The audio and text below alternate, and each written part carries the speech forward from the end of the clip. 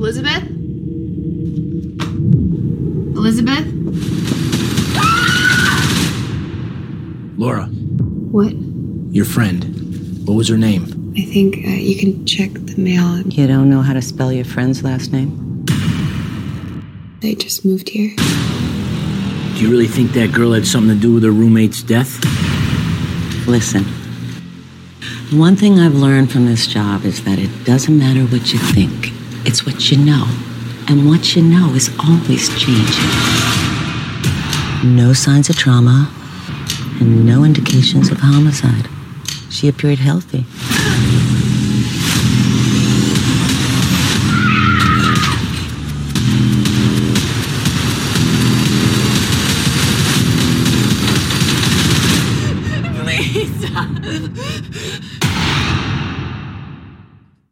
Hey everybody, welcome back to another episode of Skip the Lou. I am Lacey Lou, and with me tonight I'm joined by my guest host, Dan Chase. What's up, Dan? What's up, beautiful? How you doing? I'm fantastic. It's really hot today. It is. So are you? Oh, that's sweet.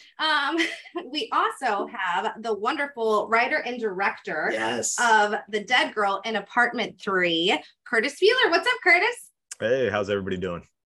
Fantastic. Great. Are you enjoying your summer? I work a lot. So, yes. And I also just moved and got married. So, Congratulations. There's a lot going on. Wow. And then I've been doing press for 2 movies. So, yeah, we're pretty busy. Now, did you plan on releasing the movie about the same time that you just got married? No, actually. So this movie was shot a couple of years ago. It just got kind of held up in distribution. And, I think COVID played a factor in some of that. It just happens to be coming out now. And like I said, I'm doing press on another movie called New York Ninja, which is made through Vinegar Syndrome, the company I work for. I'm not sure if anybody out there is familiar, but it's a film restoration preservation company. So, I have been pretty busy. That's awesome. What do you do for them? So I'm one of the restoration artists. I also work on special features. Some of your fans who are listening to this, I'm sure know who we are, but we mostly restore genre films and re-release them on Blu-ray and now UHD. So that's amazing, right? Yeah, You just get cooler every second I hear you speak. I mean, I really couldn't ask for a better job because it's hard finding jobs in the film industry, but then finding one that's literally in the film industry is awesome because film is sort of this dying art. But to have like essentially a 9 to 5, we work long hours here, so it's not really 9 to 5, but to essentially have a 9 to 5 and still be able to work and make movies and all that other kind of stuff, I really couldn't ask for more. So that's dope. Now, is Vinegar Syndrome, I'm like, obviously I've heard of it and I think I have a couple of titles upstairs, but is it all horror? No. So the company originally started with adult films and then it yes. Yeah. So and then it transitioned into horror films. And actually their very first release was the Lost Films of Herschel Gordon Lewis, because he made sexploitation films while he was making horror stuff. So there's always kind of been a horror element to the company, but in recent years, since I joined the company about 4 years ago, we've been mostly genre being horror, action, things of that nature. We do a lot of giallo films, stuff like that. So that's amazing. That's so cool. Well, clearly you're a horror fan. You came out with a couple of titles now. You did Sheepskin as well. So what is it for your love for horror that made you want to make a horror movie? It's kind of what I was raised on. I was raised on horror movies and action movies, local mom and pop video store. In growing up in the 80s and early 90s, I would go to the store and luckily the people that owned, there was literally a mom and pop, a husband and wife who owned the video store down the street from me. And they knew my parents were actually cool enough to not really censor me when it came to renting movies. So I would go into the store and they'd basically let me rent whatever I wanted. And I watched a lot of horror movies when I was younger, and I really wasn't scared of them. I found them fun and interesting. And I just think the genre, there's a certain amount of freedom to the genre. And from a filmmaking perspective, especially when you're working with very low budgets, But aside from that, you know, people throw around the word horror as if it's like one genre, but there's so many subgenres within the horror world that you could continue to make horror movies your whole life and still make different movies each time, you know. So I don't know, I just find the genre freeing, and you know, there's rules to the genre, but there's also not rules to the genre, which is kind of cool. So now you said that you know, obviously you said they're not scary, and I agree with that in a lot of ways. I don't find a lot of horror movies are actually scary. So what would you say is like the number one thing, the number one tool that you would use as like a scare tactic, so to speak? You know, it's interesting because as I've progressed as a filmmaker, you know, you focus a lot on the visual side of things, but really I've come to find that audio is a big part of it. And you know, nowadays, like I said, most things don't scare me, but honestly, like the movies that I find sort of the creepiest are a lot of you know, foreign films. I mean, there was the J-horror boom you know, back in the early 2000s, and I actually found those movies to be creepy, and a lot of times it's because they were slower paced and they focused on, you know, things like sound design and all of that, and it gets under your skin, you know, as opposed to like outward jump scares and all that kind of stuff. So I personally find supernatural stuff a little more unnerving. A guy chasing you with an axe. I absolutely love slasher films. They're probably one of my favorites, even though I haven't made one yet. But I mean, I love 80s slasher films. They're pretty much my favorite, but those are just fun, you know. If anything kind of gets under my skin, it would be things that are a little more slow paced, atmospheric. So and the sound design in this is great. I find that a lot of movies though overdo it with the loud bang, and they're meant to scare you. I actually respectfully disagree. I thought the cinematography was the number one thing in this movie, because the way you set up your shots and the way, you know, certain things would appear in the background ever so subtly. And then there was one shot in the closet. Holy shit. Like, holy shit. And I don't get that way a lot. And I was literally like freaked out staring at it, and I was like, oh my god, this is legit creepy. So I thought the combination was brilliantly done. I thought it was great. Well, thank you. I appreciate that. Yeah, I mean, this was so, you know, I made two other films before this. You mentioned Sheepskin, and then I made another movie called The Devil's Well. The Sheepskin is sort of a different kind of take on the werewolf subgenre, and The Devil's Well was a sort of my own take on the found footage subgenre. And there are definitely some scares in The Devil's Well, and I kind of focused on atmosphere and all that. But this one, it was just straight atmosphere. I actually wanted to see if I could make something scary. And we, like I said, we had a very low budget. I like the idea of kind of keeping it confined in one location. I mean, some of that was budgetary, but I like the challenge of shooting almost entirely within one location. And, you know, I've lived in city urban areas. I don't know if you can hear, but there's a siren going on right now. Couldn't have been any better, really. But you know, there's something that can actually be inherently creepy about being in an urban environment, in terms of you're surrounded by so many people, but you're also isolated at the same time.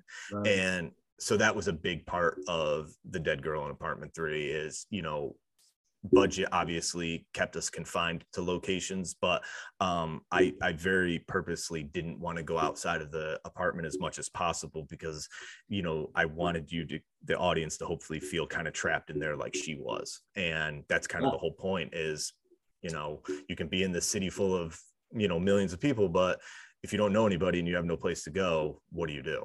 So I love that you brought up like subgenres of horror, right? Because it seems like we're getting new ones like all the time.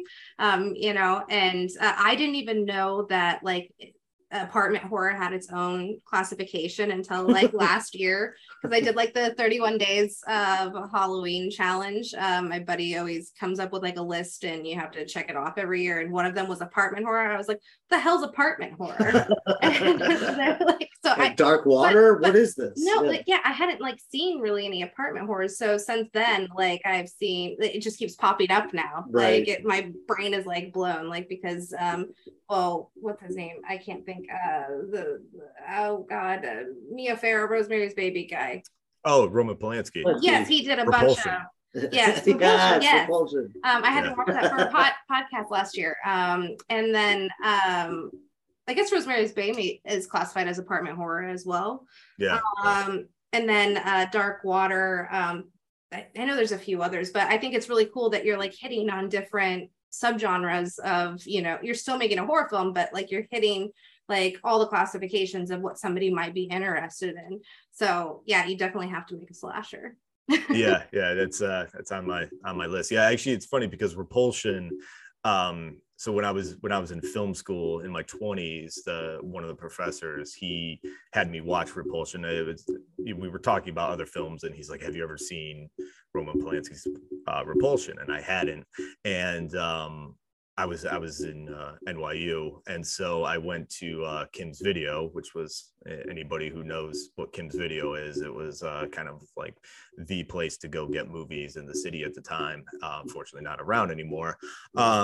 But I rented Repulsion there, and instantly I was like, one day I'm going to make a movie that takes place all in an apartment. So I don't know. It's just, I find it interesting, once again, for all the reasons I explained, is that, you know, I've lived in a bunch of apartments, and that feeling of like, can I really leave here? You know, it's right. Like, it's one thing when it's a house, but like apartments are weird, and there's been a lot of people who've lived in them before you, and you have no idea the history of the place.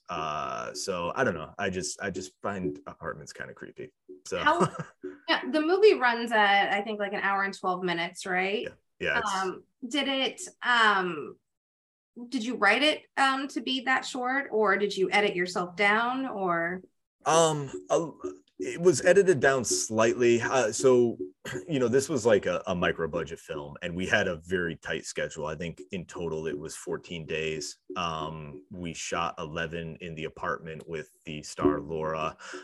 Then we had a couple of overlapping days with Adrienne King, but we had a couple of locations outside of the apartment with her. And then the other 2 remaining days were shot with Brian Davis, who plays the character of Christian, because he was in different locations. So yeah, a lot of it was schedule wise. We lost scenes. I had to cut things down while we were shooting them, because it was still, even though it was micro budget, we were still a SAG film, and so we were bound by the SAG restrictions in terms of schedule and stuff. But really, it's kind of the ending, which unfortunately I can't say too much about, but there was a little bit more planned for the ending. But if you've seen the movie, there's basically the last shot that you see of Laura, and I won't say any more than that, but like she almost practically like looks into the camera. And when we were shooting it, we were kind of behind on time, and some things changed, and I was kind of like feeling out that scene as we were going along, and there was supposed to be more that took place after that. And then we shot that scene with her, and like the vibe of the set like completely changed when she shot that scene, and I was like, oh, that's our ending right there. I mean, there's a little bit after that, but like that, I was like, oh, there's our ending. So with that, we lost probably a couple of pages that might have extended things out a little bit, but not anything that I think actually, to be honest, everything else would have been almost a little more gratuitous and not left as much to maybe the imagination. So right. No, like I appreciated the runtime. You know, I think sometimes I do this thing on Wonder What It's Gonna Be Wednesday, to where I have to watch a randomizer picks all these horror movies for me, and I have to watch it no matter what. And a lot of those films that get picked for me, they suffer from the director not editing down their films. And it's like they're like afraid to cut anything. That's why I was asking that question, you know, and it just felt like it was so fluid throughout watching, you know, The Dead Girl in Apartment 3. that like you told the story in the time that you needed to tell it in, and you know, it's a full-length film, and so I appreciated it. Like, you didn't overdo anything. It felt Perfect. Yeah. Thank you. Yeah, no, I appreciate that. Well, you know, and streaming has kind of changed things, you know, and it's hard to get people to kind of sit down sometimes in front of a screen for an hour and a half or longer. It's different in a theater. And you know, I knew this wasn't going to go theatrical. So with streaming becoming such a main form of distribution, you know, an hour and 12 minutes, I mean, you know, you have some episodes of shows that almost run that long, you know, so you know, with it being sort of atmospheric and a little bit more of a slow burn, I didn't want people to check out at any point. I wanted people to hopefully stay invested. And, you know, I think sometimes you're a little bit more willing to give something a chance if it's an hour and 12 minutes as opposed to an hour and 40, you know? So Yeah, I think it's smart. Well, you know, and Lacey Lou does that, and I'm the complete opposite. Like, I won't watch, because like you said, man, there's so many platforms. There's so many movies out there, and I don't want to knock anybody that's made a movie, because I have not. I'm just saying, like, for my particular taste, it's a very hard sell on a lot of these movies when, you know, they're not shot all that great, and the audio is atrocious. The audio, yeah, and these make, you know, even like Tubi and stuff like that. I'm like, what the hell are we watching? This is ridiculous. I want to know everything. Yeah. And that's why I mentioned the cinematography, because that's one thing that was completely on point, and I loved the darkness of the movie as well. And I just think that those are the simple things for me as a viewer. I'm like a snob. I get it. Like, I'm very particular about what I want to watch. I don't want to watch absolute shit. And you never know with all these streaming services. It's like, you know, just roll of the dice. So when I see a movie like this, I can't wait to not only talk about it to my friends and everything and spread the word, but I also give you props, because that must be hard, kind of, like you said, finding, you know, distribution, and when there's a million other movies, I'm sure, being, you know, brought up in that conversation as well. Yeah, no, well, first of all, thank you. I appreciate the kind words. Yeah, I mean, that's the thing with streaming. There's so much more content now, which it's really hard to break through. So hopefully things like this, doing podcasts and all that other kind of basically word of mouth, you know, help spread the word. But yeah, well, and I have to give a shout out to Shannon Madden, who was the cinematographer on the movie. I mean, she did a great job. I mean, she took some risks with the lighting. I mean, it's a pretty dark film. So, you know, and when you're shooting in one location, basically like that, I mean, you have all these ideas of, okay, let's keep it confined, let's make it feel claustrophobic for the audience, but then you're always worried, well, will it be boring? Or, you know, how much can you shoot in one room before it gets stale? And then, you know, of course, you're going to be going back and forth to the same room, so how can you shoot this room just slightly different? And of course, it's an actual functioning apartment, so you can't knock down walls or, you know, anything like that. It's not like a set. So it was really just like, some of it was built out. Most of the scares were, you know, planned out ahead of time. Everything else was kind of like, we felt it sort of on set.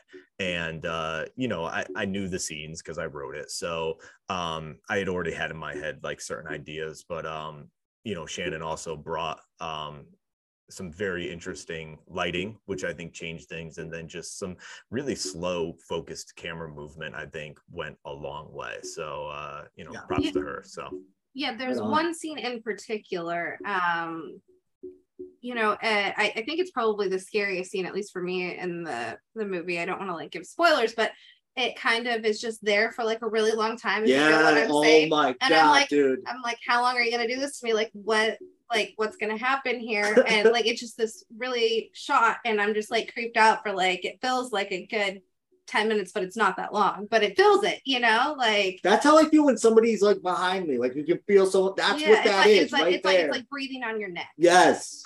Yeah, so I'm assuming you're talking when Laura's on the phone. Yeah. Yeah. So it's funny that you say that, because so this movie, the way it actually came about was I was actually planning on shooting a different movie. So my producing partner, Nicholas Papazaglou, him and I have worked together for years. And then Frank Wibby, who was one of the other producers, and he played Detective Miller in the movie. We had just partnered with him, and he was a local filmmaker. And so the three of us decided to get together to do something together. And I had originally wrote a script for a different movie that was supposed to take place in a very specific location. And I wrote for that location, and we were in pre-production. We had the location like basically locked down, and then it fell apart. We couldn't make things work with the owners of the location. And so we were like, okay, great. So we have a script, and we had scraped together the money. But now we don't have the location to shoot the movie in. So luckily, Frank had access to some locations through his family and all that kind of stuff. And he showed me this apartment location. He's like, hey, listen, I have this apartment. You like, come check it out. Tell me what you think. So we went there and we saw it. And I was standing in the apartment, and that scene popped into my head. And I said, you know what? I think I can write something for this place. So I went home. Yes. I wrote for maybe like a week or two to bang out like the first draft. And I was like, just give me some time. I will write something. And if you guys like it, we'll move on this. And so I wrote it. I came back to them. I said, here you go. Here's the script. And they're like, all right, cool, let's do it. And so we went, I did a couple of different drafts, but we went right into pre-production, and then we were shooting within a few months. So. Wow. So there it is. I love that. Now we got to talk about obviously the elephant in the room. Probably every interview you probably get asked. Or royalty, right? Adrienne King. How did that come about? Yeah. So Adrienne King. She was such a sweetheart, and I'm so glad we had her in this movie. Obviously, I'm a big Friday 13th fan, as I'm assuming most people listening to this are. So to have somebody from one of like the like you said, royalty, basically, from one of the greatest horror films of all time is awesome. So when I initially wrote the script, I wrote the two detectives, and I just wrote them both as male detectives. We knew that we wanted to cast somebody from the horror genre in that role, and which is pretty par for the course for horror films. So we knew that would be our name talent, would be the opposite detective. So I just wrote it, and I wrote it as a male, and I had not really thought much aside from that. And then we went into the casting phase, and we were like, okay, who can we get? And we started kicking around different like male genre actors, and we, nothing kind of felt right. And I don't know, we were kind of like hemming and hawing over that. And we're like, who do we want for this part? And then I'm pretty sure it was Frank who said, well, does it have to be a guy? And I was like, oh, that's actually really interesting. I don't know why I never considered anything else. And once we kind of switched over to being a female detective, it actually opened up a lot more options for us. And Adrienne King was like top of our list right away. And we contacted her agent, and we, again, this low budget film, and so we weren't offering a ton of money, but the agent said, send over the script. And so we sent it over, and Adrienne King said she read it in a night and immediately called her agent and was like, I want this part. So, which was, such a compliment. And, I think it was good for her, because she was playing something different than she's ever played before. And I think, you have a lot of these scream queens now who are still out there doing, modern day movies, but a lot of times they're getting cast in, maybe like mother roles or things like that, just to kind of get them in the movie and, use their name. But, we wanted to have somebody that, had something more than just like a side role. So I'm really glad she was in the movie. She was such a nice person, and I'm really glad we got to work with her. Yeah, and she came in swinging too. I literally haven't seen her act since, obviously, Friday Part 2. I know she's been in some other stuff, but haven't seen her act. And she comes in with the New York accent and murders it, no pun intended. And I thought that she did such a great job. It wasn't over the top. It was just very, it reminded me of an old school cop. It was fantastic. Oh, before I forget, you in the movie Brockton, Massachusetts. Yeah.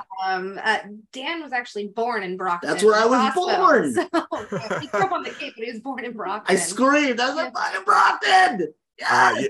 Well, yeah. So okay, it's an inside joke for me that nobody else is ever going to get. But I got lost in Brockton, Massachusetts. Oh one time. no, I'm sorry. Yeah, no. It was when I was in college. I was dating a girl. I forget what college is up that way. Was it Stonehill around there? Stonehill is, yes. Yeah. So I went one weekend to go visit her, and I took a bus because I didn't have a car at the time, and so I took a bus, and I ended up they were supposed to pick me up at the Brockton bus station, and I was the last stop of the night, and so I got off the bus, and this was like kind of pre-cell phones, and so I got off the bus and they weren't there to get me, and things got screwed up with the schedule, and they thought the bus before mine was the last bus, and when I didn't get off of it, they went to the I guess the Boston bus station somewhere. They went somewhere to go find me. And so I got off in Brockton, and I was stranded in Brockton for a couple hours at night by myself. And didn't you say Brockton's kind of sketchy? It's rough as hell. Yeah. No, this is a true story. Actually, there was a cop walking the beat, and he came up to me and he's like, what are you doing here? And I was like, I got off the bus and somebody was supposed to pick me up. And he's like, oh, well, that's not good. And I was like, oh, thanks. And he's like, well, I hope when I come back, you're not here, but I hope it's for good reasons. I was like, okay, great. Okay. So, thanks for your help, bro. Man. That is hilarious. Well, I'm glad you made it out, man. Well, I think that's the beginning of a horror movie for you for your slasher. Started off in Brockton. Yeah. Give me 2 seconds. Yeah, so I needed space between, New York and Matt. I needed him to be able to drive for a few hours, and I was going to put him in Connecticut, but then I don't know if I thought it'd be funny to put it in Brockton. That's love perfect. it because obviously it was a connection here. So, yeah. Have you told that story yet on this? Doing this? No, nobody's asked about Brockton. Nobody cares about Brockton. See, we pay attention. I got out of there quick and moved to Cape Cod, Johnson. Yeah. I had to, man. But and I wanted to say, we touched on Adrian King, but this was well acted all around. Yeah. I think everybody did such a great job, and it's such a small cast, and you spend a lot of time with these few main characters. I guess it's not really a question, but I just think all your actors did a fantastic job, and I want to comment on it. Yeah, Laura was amazing. Yeah. She filmed the movie, Yeah, thank you. Yeah, no, she is amazing. So Brian Davis, I had worked with before. He's actually been in almost all my movies. He was in both my features, and he was in a number of my shorts. So him and I have just become friends over the years, and he's an actor in New York, and he teaches acting classes and that kind of stuff. And he knew Laura, and so when I was casting for this movie, he put her name out there, and we had auditioned a couple of people at that point, and they were fine. But she sent in a video audition, and like as soon as I saw it, she nailed it right off the top, and I was like, oh, perfect, that's our Laura. Plus her name was Laura, and I was like, yeah, right. There you go. So right. And when you're shooting on such a tight schedule like that, and it's one person, all her scenes are almost performed basically by herself. Sometimes we'd have somebody reading off camera for the phone call scenes, but for the majority of the film, it's by herself, and that's not easy. You don't have anything to play off of as an actor, right. And with such a short schedule, she had to be prepared, and there was a lot I was focusing on, with camera and all the other kind of stuff, and she just came in and just kind of nailed every scene. Every once in a while, we'd make some little tweaks here and there, but man, I can't say enough good things. Again, to be able to essentially carry a movie by yourself, but also literally by yourself is not easy. So, and then a couple of other characters, like, Frank is a character in and of himself, and he's fun. And then Mike Mike Shantz, who I've also worked with before. And, you know, if you've seen the movie, you kind of, yeah, he's really good. He's really good. I agree. Do you have any fun behind the scenes bloopers or stories? Did anything creepy happen while you were filming? Nothing creepy happened, but the apartment was on a main road. And when I say like main road, I mean main road in a like an urban environment. And so it was very loud. There was a lot of cars.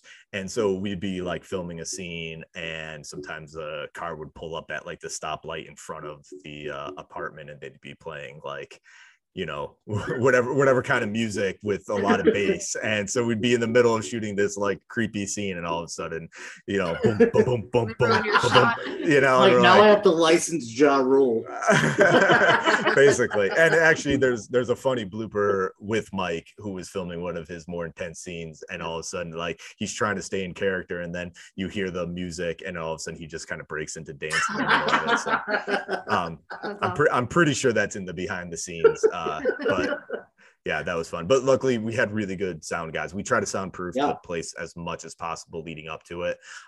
So luckily we didn't have too many takes blown by the sound, but yeah, that was particularly difficult with the sound of the traffic and cars and all that. So right.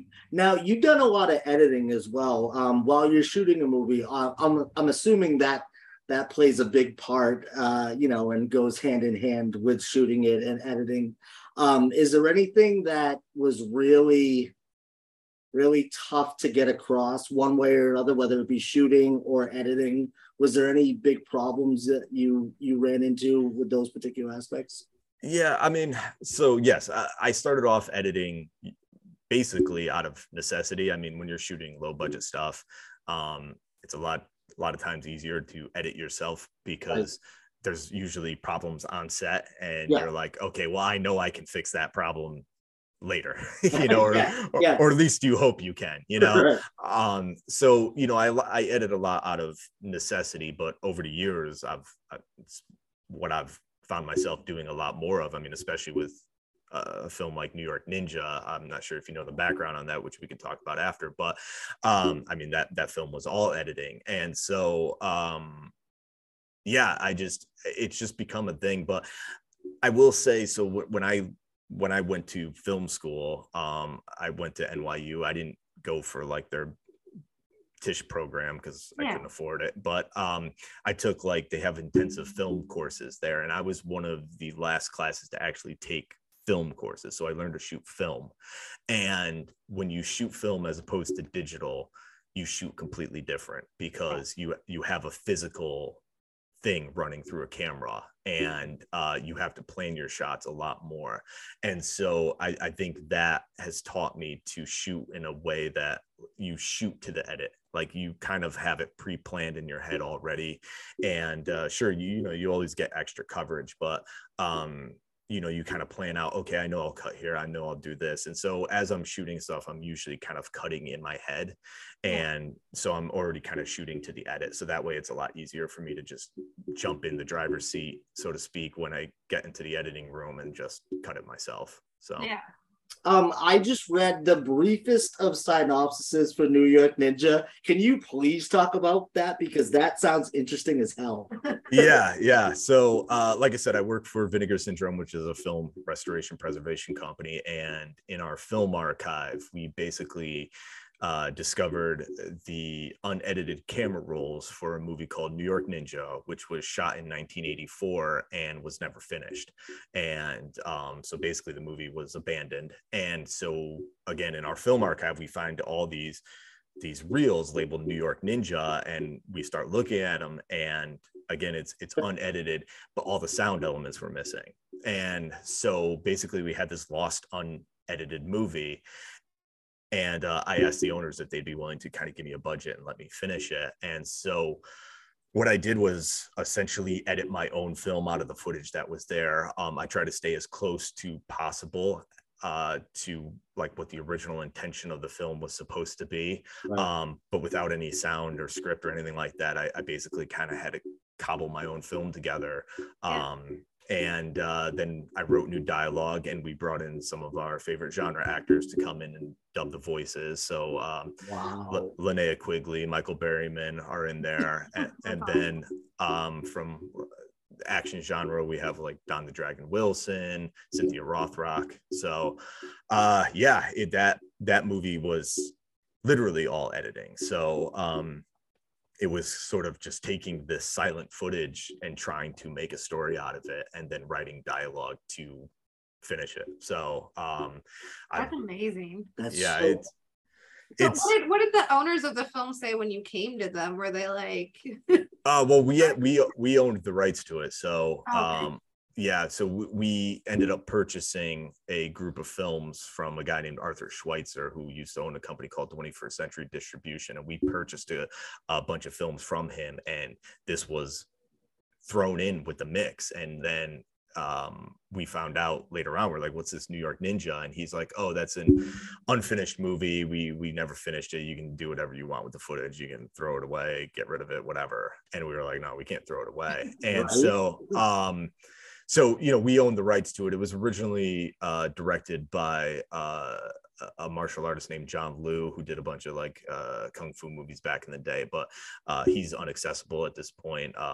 He's kind of off the grid from what we know. So there was really no help in that department. And we didn't have credits to be able to track anybody down with. And so it was basically, left up to us. But like I said, we owned the rights. Like a free for all. Like, I mean, you owned it already, but you didn't have to. Has that ever been done before to that extent? Not to my knowledge. There's been things similar, right, but never to this level. So that's so cool. Yeah, within the preservation side of things, like it's really cool because from a preservation perspective, this is like a whole nother level of preservation. And then just from a genre standpoint, the movie itself is actually a lot of fun. I mean, if you're a fan of like Samurai Cop or Miami Connection or any of the movies similar to that, you'll love New York Ninja. Like I have to see it just on principle alone now of like the backstory of it all. Right? Yeah, it's crazy. We've been doing like a theatrical run with it. We actually once it was done, we struck a 35 millimeter print, and it's been touring on 35. So I've been going to a lot of the screenings, and the audience just kind of goes crazy for it. So I love it. That's awesome. I definitely recommend, if you can, like watch it with friends. It's definitely like a beer and pizza type movie, where you're gonna have a good time with it. Like a Joe Bob night. Yeah, exactly. I love it. Well, I just have two more questions for you. I know you probably have other ones you got to get to. So I ask everybody that comes onto the show to recommend us a movie, or the listeners a movie. It can be any genre. It doesn't have to be horror, preferably, but if not, that's okay too. Oh man. Wow, that's a tough question, especially like, I mean, I live in the world of films. Right. You're welcome. Yeah. Well, okay.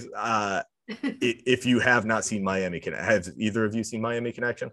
No, I don't even think I've heard of it. Okay. That's why I love asking this question. Yeah. So actually, check out Vinegar Syndrome, vinegarsyndrome.com. We have a ton of films that we've released, but I loved Miami Connection before we actually put it out. Draft House Films put it out years ago, and then it went out of print. It's kind of not quite to the level of New York Ninja in terms of like it being finished and all that, but it was a lost film for a while, and the guys from Draft House found it, and we basically started doing these screenings of it, and it became this like midnight cult sensation. And man, are you in for a good time? Miami Connection. Sold. Yeah. And then my last question for you, Kurtis, is where can the listeners find what you're working on, social media wise? Where can they check you out? Yeah, I'm not super great at social media. Okay. I generally stick to Instagram because it's, to me at least, the most fun platform. So at Kurtis Spieler, that's where I usually do most of my updates for like films and what's coming out. I do Facebook, just not as much. And then I don't do Twitter. Perfect. So, and the movie comes out on August 9th, right? August 9th. Yeah, August 9th, digital, and then there will be a Blu-ray release November 22nd. So awesome. Which is my birthday. So It is. Awesome. Go purchase it on November 22nd. Thank you so much for joining us. Open invitation anytime. Anytime you have something to promote, please think of Skip to the Chase here. So yeah, sure. And if you check out New York Ninja and you like it, I'm more than willing to come back for that. So yes, perfect. Let's do that. Yes. Next time you see Brockton, just keep going. Keep going. Do not get on that bus. Wise words. All right, everyone who's been a part of this one. I'm Lacey Lou. And I'm Dan Chase. And that was Kurtis Spieler. Bye, everyone.